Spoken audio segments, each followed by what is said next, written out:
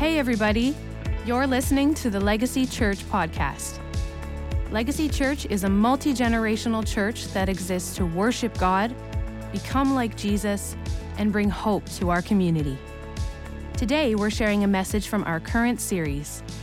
We believe that the Word of God is powerful and has real-life application to our lives today. We hope that this message encourages you. Get connected and learn more about us by visiting our website at lgcy.church.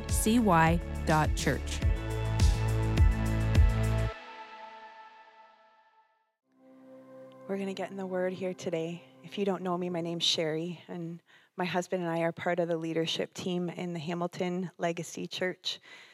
And I am thrilled and honored to be able to share something that God's been speaking to me over the last while. And I want to welcome anyone that maybe hasn't been here in a while, or it's your first time here. We're really glad to have you be with us today. The title for my message today is Guilty but Not Condemned. I'm going to start by laying a little bit of framework for you from the Word of God, and then we're going to get into some explanation, some storytelling, and hopefully you can hear what the Spirit is saying to you guys today. So my first scripture I have for you is chapter 6, verse 7 and 8. It says, "Don't be misled. You cannot mock the justice of God. You will always harvest what you plant. Those who live only to satisfy their own sinful nature will harvest decay and death from that sinful nature. But those who live to please the Spirit will harvest everlasting life from the Spirit." The second scripture, Romans 8, verse 1, and bless you. "Therefore, there is now no condemnation for those who are in Christ Jesus." And the third pillar is from Genesis chapter 3, verse 6 and 7. And I'm going to give you a little context for this. I'm jumping in at the end of the story when Adam and Eve chose to eat the fruit of the tree that God told them not to. Okay? So it says the woman, Eve, was convinced. She saw that the tree was beautiful and its fruit looked delicious, and she wanted the wisdom it would give her. So she took some of the fruit and she ate it. Then she gave some to her husband who was with her, and he ate it too. At that moment, their eyes were opened. Interesting. And they suddenly felt shame at their nakedness. So they sewed fig leaves together to cover themselves. Another eye-opening of a different kind. Interesting. Have you ever taken a hold of something that has looked so good, but turned out to be so bad? Yes, thank you for that. It's true, Pop-Tarts. Actually, my first little story was when I was a kid. My school did like a fundraising project, and we bought these cookie dough tubs, and my mom would store them in the freezer. Lauren remembers. And I loved cookie dough so much, and I would sneak out into the big freezer with a spoon, and I would eat it, and then I would go in the house and pretend like nothing happened. And it was so good in the moment, but then my conscience got the better of me. I lived in a very, very strict household, and so I was terrified of going to hell, for any reason.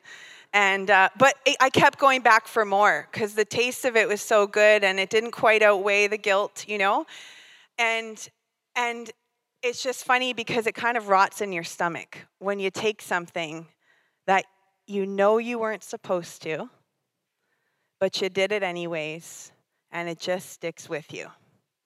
I remember in my early married years, my husband and I had a kind of like a falling out with someone, and we had to move. We were offered a place to live, and all of a sudden the door closed, and I was like, well, that's fine, they don't want us, we'll just go and we'll take a different place. And we didn't pray about it, we didn't do anything, we just jumped right into the next move, only to do all kinds of work, spend about $10,000, and about 6 months later have to find a new place all over again. And we paid big. And it looked so good in the moment. It felt so right because I didn't like the uncomfortable feeling I was feeling, and I just wanted to get out of there so quickly. But in the end, the cost was really high, really high. And I think, we've all kind of lived in those kinds of scenarios where you just, the tree looked good. It was beautiful. It seemed right at the time, felt comfortable, but it just wasn't the right thing. And I want to go through a story with you guys today that I've been pondering on for the last month, and it's Jacob from the Hebrew Scriptures, which we call the Old Testament. And his story spans a really long section of the book of Genesis, and it goes from Genesis 25 to 47. And so that we don't have to sit here all day, I am going to summarize some parts for you, but I would really encourage you to read through Jacob's story. It's powerful, and there's so much detail in there. I will barely scratch the surface of what God has loaded in there. So that's Genesis 25 to 47. So we're going to start in Genesis 25, verse 21 to 26. And this is what it says. Isaac, who was Abraham's son, prayed to the Lord on behalf of his wife because she was childless. The Lord answered his prayer, and his wife Rebekah became pregnant. The babies jostled each other within her, and she said, "Why is this happening to me?" So she went to inquire of the Lord, and the Lord said to her, "Two nations are in your womb, and two peoples from within you will be separated. One people will be stronger than the other, and the older will serve the younger." When the time came for her to give birth, there were twin boys in her womb. The first to come out was red, and his whole body was like a hairy garment, so they named him Esau. I love that detail. After this, his brother came out with his hand grasping Esau's heel, so he was named Jacob. Grasping the heel is a very specific term, and it means to be the deceiver, the one that tries to reach for the thing that doesn't really belong to him and take it for himself. This is what Jacob was, and this is what he did while in his mother's womb. So from conception, he was fighting with his brother to see who would be in charge. And the ironic thing is that from his conception, God had already promised him that he would be the one in charge. So he was fighting for the very thing that God was willing to gift him. I had never seen the story of Jacob like that before. It was prophesied to his mother by God himself that the younger Jacob would rule over the brother Esau, who was first. Now, how did they get to that idea? In that culture, it was the rite of passage that the firstborn would get the birthright, so they would get double portion of their father's things, as well as the blessing handed down to them. So Jacob, being the younger, would not have normally gotten those rights. He wouldn't have gotten those blessings. He would have gotten a blessing, but not the big one. And it's interesting. I want to read to you guys from a summary from the Bible Project. If you have not heard of them, check them out, because their explanations of the Bible are so powerful. But Tim Mackey, a theologian, says, "What's interesting is that right after God's word said, the greater one will become a servant to the little one, he was saying, hey, I've destined that the younger one will become the authority over the family. But when the second born is born, he comes out literally embodying a lack of trust in that promise. He comes out grabbing his brother to try and accomplish the thing that God said he was going to do for him. And there is no better way to describe the plot conflict of Jacob's story. His name embodies that the whole story is about him trying to grab and seize and scheme his own way to get the blessing that God was from before birth trying to give him as a gift all along. And this is the drama of Jacob's story. And I would propose to you that this is the drama of the human story altogether. So I'm going to jump into a summarization of the next story that hits with Jacob. So Esau, this red hairy man, is a hunter. And he goes out and he hunts food, and he's like the big tough man, and his father loves him. He's like his father's favorite. While Jacob is his mother's favorite, and he likes to cook and be around the tents, and he's probably a bit of a philosopher, I would probably gather. And one day, Esau goes out, and he's been hunting all day long, but he's so hungry.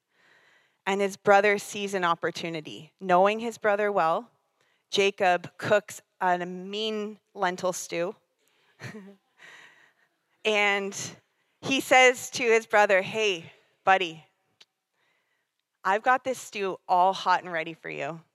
How about we do a trade? I'll give you this stew, and you give me your birthright."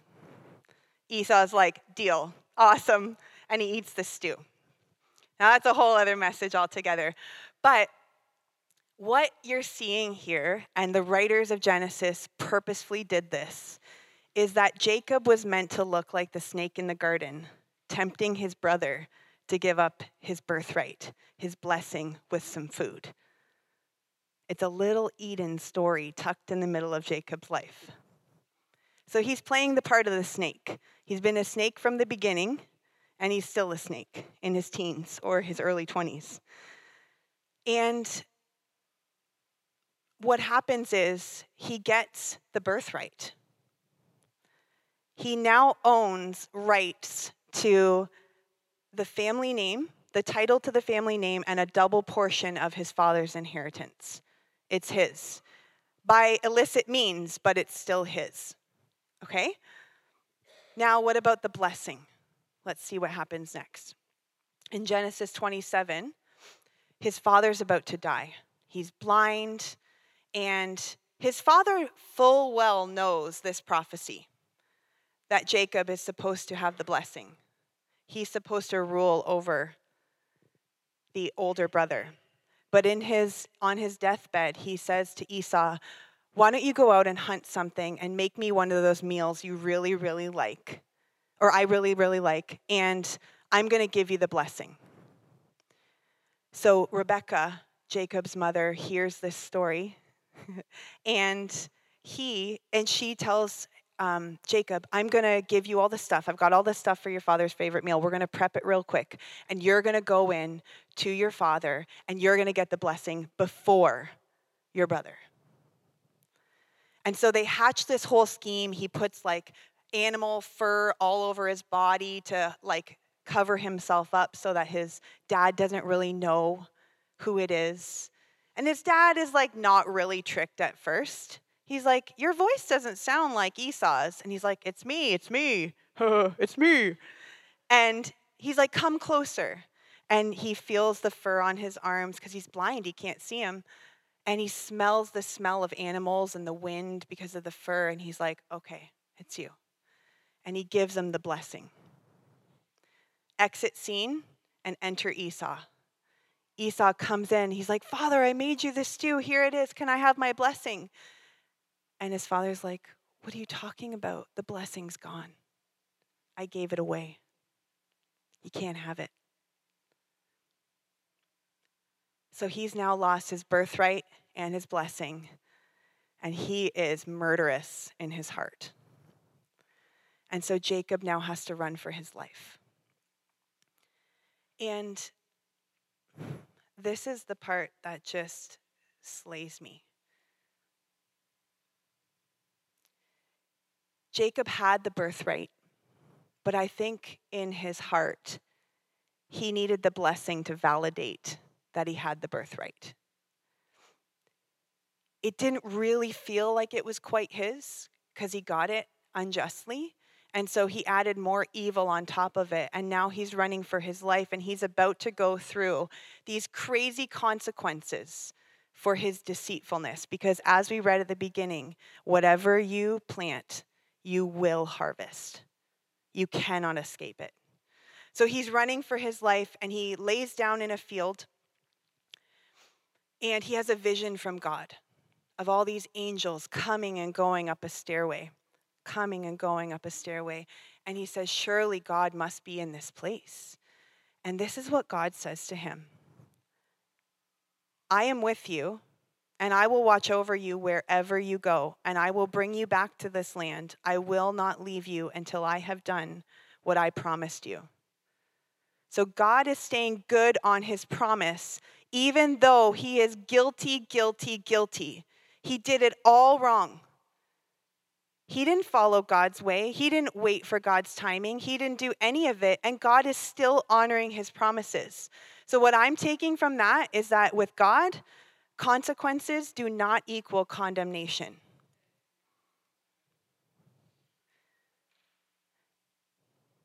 So then Jacob has to go and eat the fruit of his choices. And he works for his uncle Laban for over 14 years, and he is cheated from and stolen from over and over and over again. And he has to run from that place as well. And this man, it doesn't seem to get through to him. And he still doesn't feel settled in his soul about this fraudulent birthright and this fraudulent blessing. And I don't know if you guys have ever felt that way, but I certainly have. I've felt like a fraud before many, many times. I don't really deserve this. I've gone too far. I shouldn't get this. God's finished with me. And even after suffering all of these things, it's like he gets let out of jail and God's like, go back home. Your time's up. You've done your time in prison. I want you to go back and I want you to face your family. And he is terrified to go back. Terrified. Is his brother going to murder him now? What's going to happen? And he cries out to God for help and asks God to be with him. And here comes the famous story of Jacob wrestling with God. The man named the deceiver wrestles with God all night long. And the story is very complex, and you could probably sit on it for a couple months itself. But it comes out saying this. After they had fought all night long, the man, being God, says, "What is your name?" "The deceiver," he answered. And the man said, "Your name will no longer be deceiver, but Israel, because you have struggled with God and with humans and have overcome." Jacob said, "Please tell me your name." But he replied, "Why do you ask my name?" And then he blessed him there. Now Jacob went into that fight begging for a blessing. All the things he hadn't gotten, or he had gotten, weren't enough. They still hadn't satisfied him. Decades in, he still needed a true blessing. And the blessing that he got, this name change, didn't really feel like much of a blessing to me.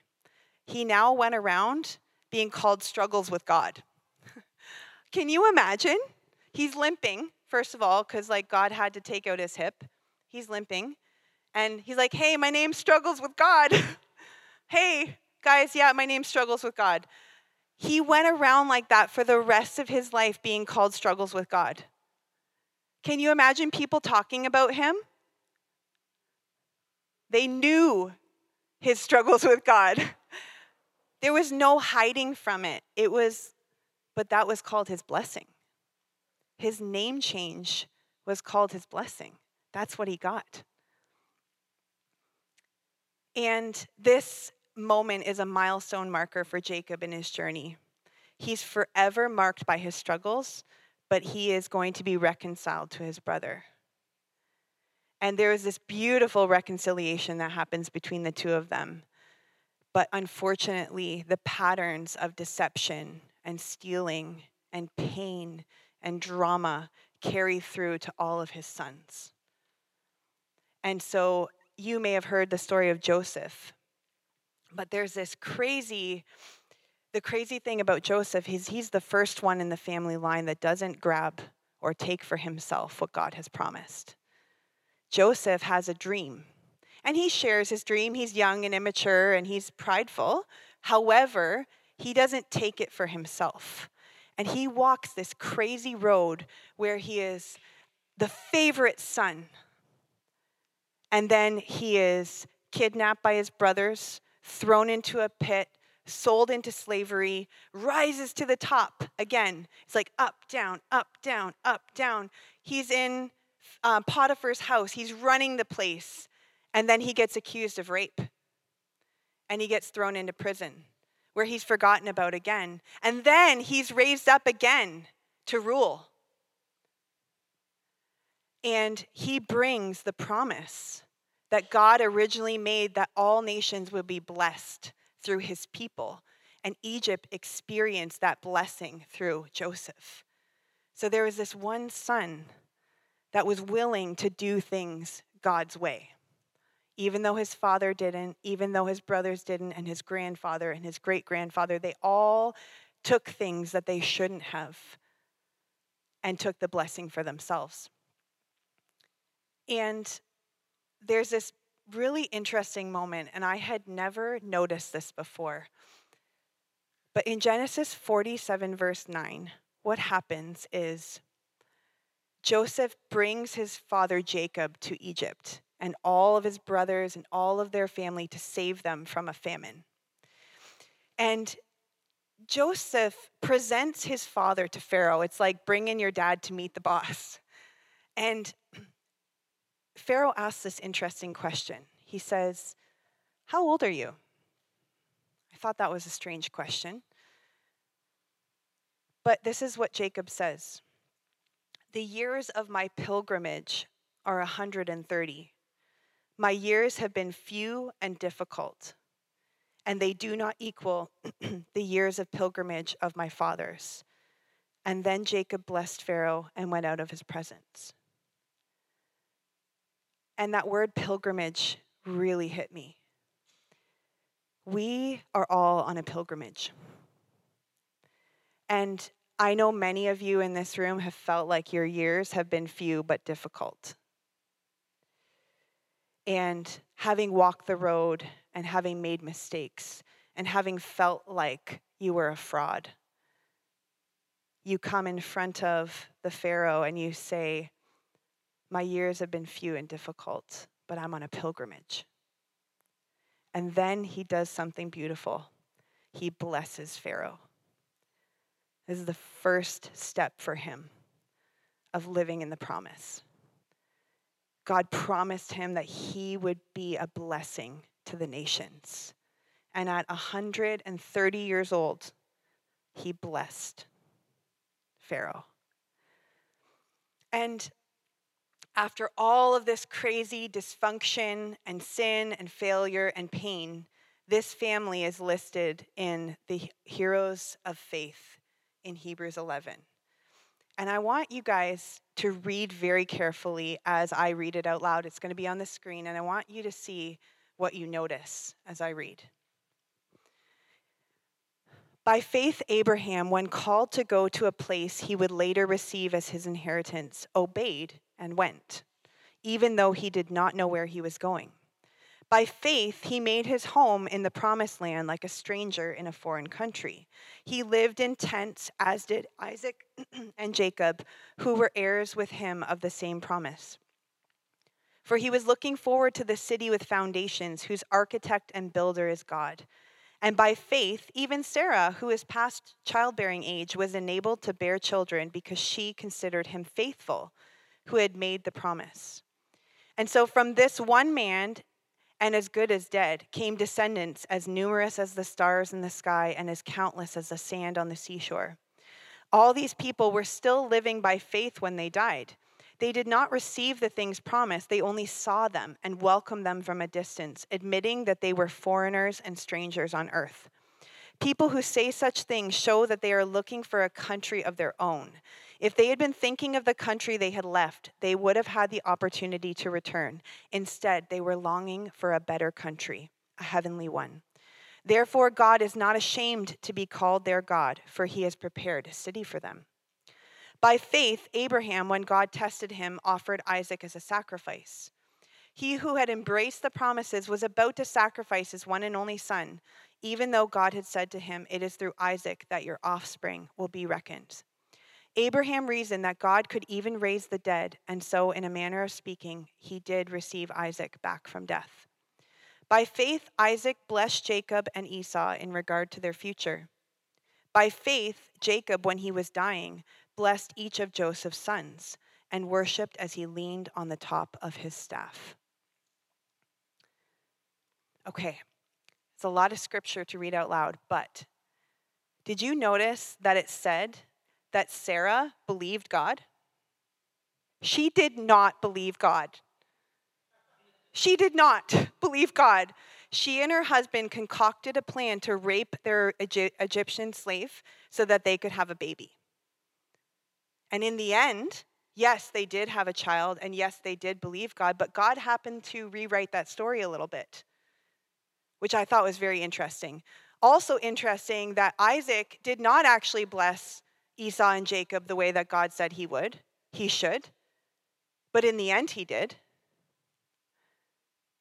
And as far as Jacob's story goes, I mean, this is what he's remembered for. When he was dying, he blessed each of Joseph's sons and worshipped as he leaned on the top of his staff. These stories in Hebrews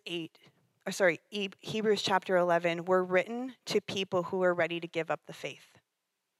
They were read and written to people who needed to understand that it didn't matter how many times they messed it up, that their God would be with them, just as he was with all the people that came before.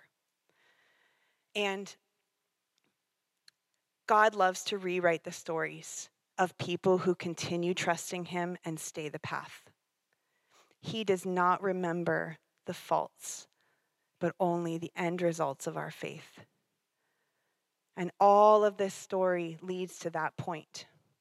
And what happened in the closing scene of Jacob's life is that he called Joseph, and there's a whole historical story that goes behind that, but he called Joseph and asked him to adopt his two sons, to be part of his family. And then what he did was he blessed the younger one first and blessed the older one second. And Joseph was actually angry about this.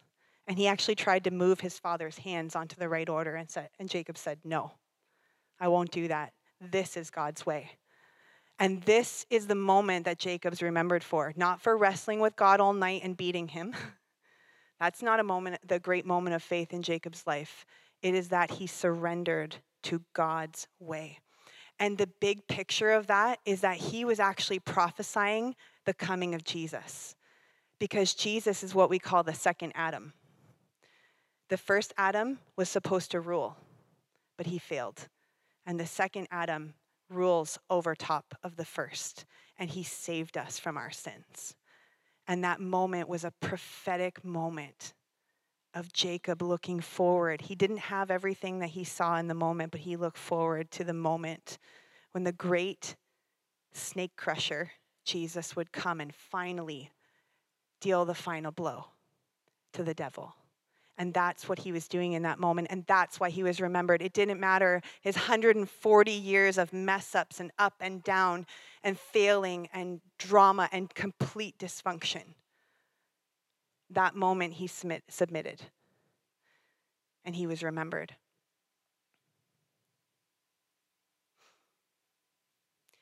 Heroes of faith are those with loyal, loving trust in God.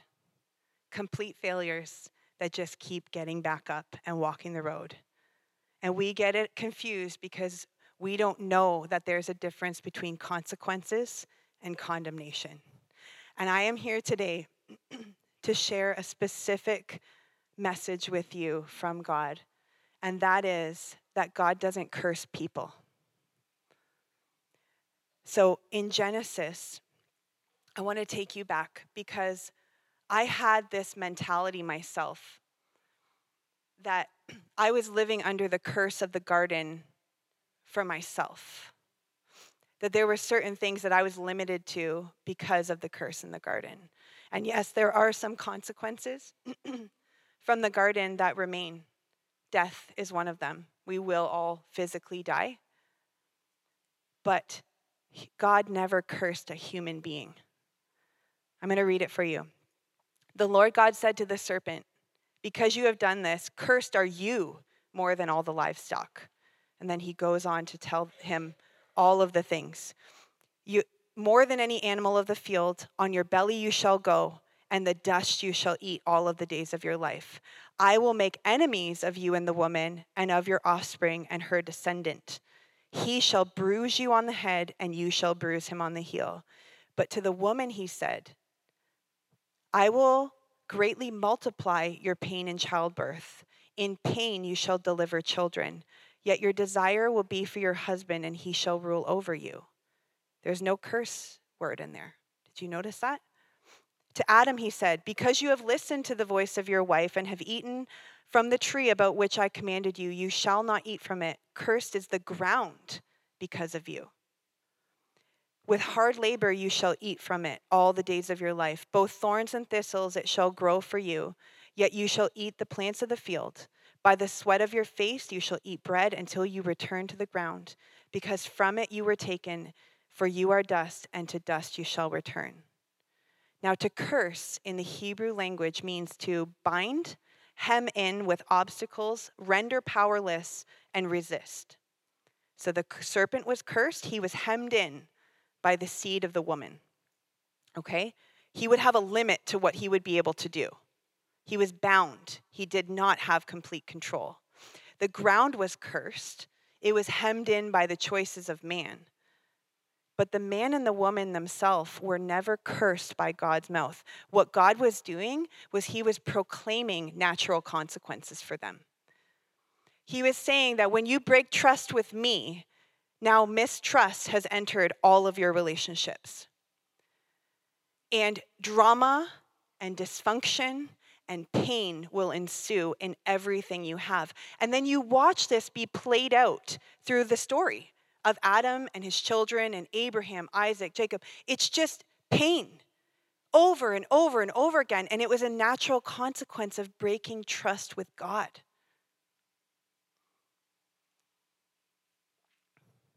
Now they were forewarned that eating the fruit would bring them death. And that did happen. But even through all the consequences of their actions, there was the promise that Jesus would come and defeat the power of the devil forever. So this is Jacob's origin story. We all go back to Genesis. So if that's still true for Jacob, then that means that it is true for us. And how much more for us because we have Jesus. The truth is that anyone without Jesus stands condemned already because of the sin back in the day. But the offer is open wide to exit condemnation. So we live in a world where it is possible to suffer consequences for our actions and yet not be condemned. Which is powerful because I have lived almost my entire life believing that I have pushed God too far and he's just done with me and I'm just not going to quite notice that he's left me. Afraid that I've just gone too far. God must be done with me now because I did it again. I missed it again. I should have known that that was wrong and yet I ate it. He's got to be done with me. But there is now no condemnation for those who are in Christ Jesus. And this is the mind-blowing thing, is that even through the consequences, God is with us. He doesn't leave us. He rewrites our story. And even in death, there is no sting because the power of death to forever separate us from God has been lifted. And the moment that that happened was when Jesus was on the cross, dying. And he said this line. It says, my God, why have you forsaken me? And that word forsake means to abandon, to leave behind, or to desert. And I am here to tell you today that God did not forsake Jesus. And I'll tell you why. Because Jesus was quoting the Old Testament when he said that. And it's found in Psalm 22. And I am going to read the entire thing for you because this is the power of the gospel right here. Jesus said, my God, why have you forsaken me? And David in Psalm 22, verse 1 says, my God, why have you forsaken me? Why are you so far from saving me? So far from my cries of anguish? My God, I cry out to you by day, but you do not answer. By night, but I find no rest. Yet you are enthroned as the Holy One. You are the one Israel praises. In you our ancestors put their trust. They trusted and you delivered them. To you they cried out and they were saved. In you they trusted and were not put to shame. But I'm a worm and not a man, scorned by everyone, despised by the people. All who see me mock me. They hurl insults, shaking their heads. He trusts in the Lord, they say. Let the Lord rescue him. Let him deliver him, since he delights in him. Yet you brought me out of the womb. You made me trust in you, even at my mother's breast. From birth I was cast on you. From my mother's womb you have been my God. Do not be far from me, for trouble is near, and there is no one to help.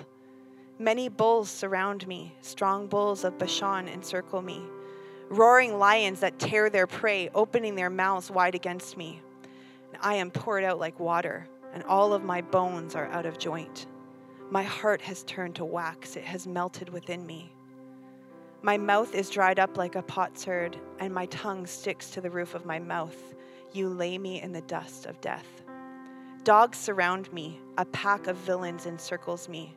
They pierce my hands and my feet. All my bones are on display. People stare and gloat over me. They divide my clothes among them and cast lots for my garment.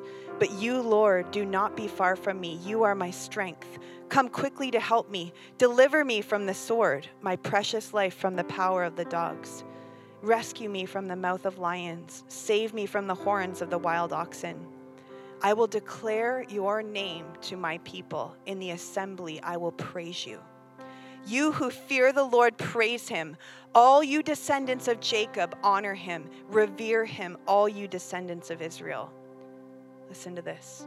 For he has not despised or scorned the suffering of the afflicted one. He has not hidden his face from him, but has listened to his cry for help. From you comes the theme of my praise in the great assembly. Before those who fear you, I will fulfill my vows. The poor will eat and be satisfied. Those who seek the Lord will praise him. May your hearts live forever. All the ends of the earth will remember and turn to the Lord, and all the families of the nations will bow down before him. For dominion belongs to the Lord, and he rules over the nations. All the rich of the earth will feast and worship. All who go down to the dust will kneel before him. Those who cannot keep themselves alive. Posterity will serve him. Future generations will be told about the Lord. They will proclaim his righteousness, declaring to a people yet unborn, he has done it. Powerful. In that moment on the cross, Jesus was saying those words on so many levels. Any Jew within earshot would have immediately been drawn to Psalm 22 when they heard those words, my God, why have you forsaken me?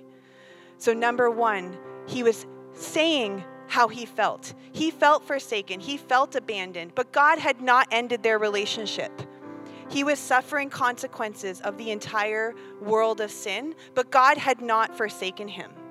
So not only was he speaking out of his mouth, God, I need you.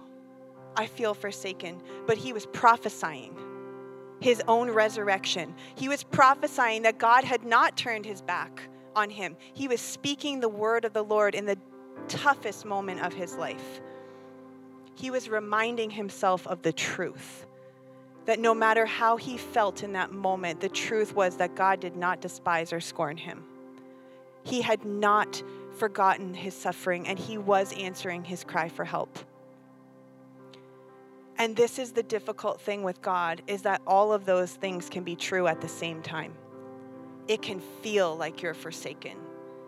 It can be terrible to go through the consequences, but you will not remain down if you trust in the Lord.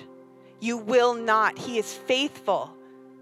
And history will tell the story that our God is faithful. And Jesus was the perfect one, but he has declared us righteous. And I have to tell you something. When we feel condemned, that word condemned, it literally just means the opposite of righteous. And in the Word of God, when we are righteous in Christ, it doesn't mean that we are perfect. It means that he has declared that we are righteous. And it is so.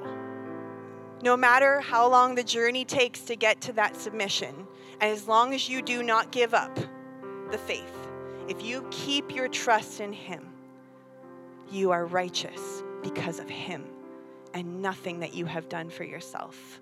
And that is the gospel in a nutshell, is that he is for you. He does not forsake you or abandon you. And thank you. Yes. Amen. We get to cry out to God. This is the practical part. We get to cry out honestly to God in the middle of the consequences. We miss it. I miss it all the time. We don't have to fake it, pretend like we're not going through the consequences. But he said, I'll go with you in the middle of the consequences. Go to God with the fears, with the anger, with the questions and the confessions. Go to him. Say it out loud. God, I feel like you've forsaken me. I feel like I'm not worth saving right now. I feel like this should just be shut down and I should be out of here. There's no hope for me. You take it to God. And then remind yourself and those around you of the truth in the middle of it. Consequences do not equal condemnation for those who keep the faith. And we all need this reminder in the midnight hour when it feels like there is no hope left. And we need to acknowledge the fact that God is with us. That's the beginnings of faith, is to first acknowledge that he exists and that he responds and rewards those that come after him. And what I would love to do here today is to take a moment to acknowledge that the Lord God of heaven is with us. To decide to put our trust in him when we might feel forsaken, no matter what the circumstances, that he is here. Not just in this building, but in you. In you. The deposit of the Holy Spirit that he gave you, he doesn't pull it away. And so I'd love if whoever's willing could close their eyes. And if this has really hit you today and you need some time for somebody to pray for you, I welcome you to come down to the altar or come and see me after service. But I want to declare over this body right now that you are forgiven. You are righteous because of Jesus. Not because you saw all the things and you avoided all the evil, because you've kept it together. You're righteous because of Jesus. And Lord, I pray right now that you would show your church where you are. We ask that you would open our eyes with wonder and close those eyes of mistrust that were opened by eating the sin, eating the fruit that you said would kill us, and it did. Lord, I pray that you would put your healing ointment over the eyes of every person in this church. Lord, we surrender everything to you. And we need to see where you are, Jesus.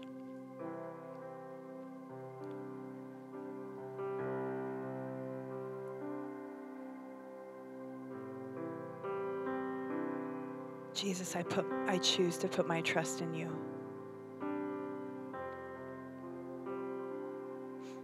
And I stand up, God, in the righteousness that you have declared for me. And I surrender the lies that you're done with me, that you're done with us, that you've forsaken us.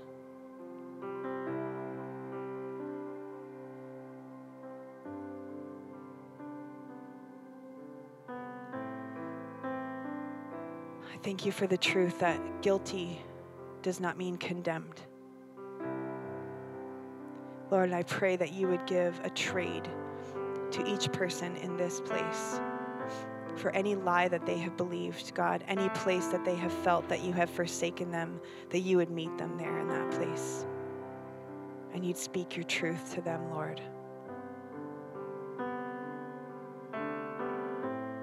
God, I'm okay with being known as struggles with God, as I will not give up. I will not leave the faith, Lord. I choose to keep my loyal, loving trust in you because you are so good. I thank you, Jesus. We honor you in this place. Amen.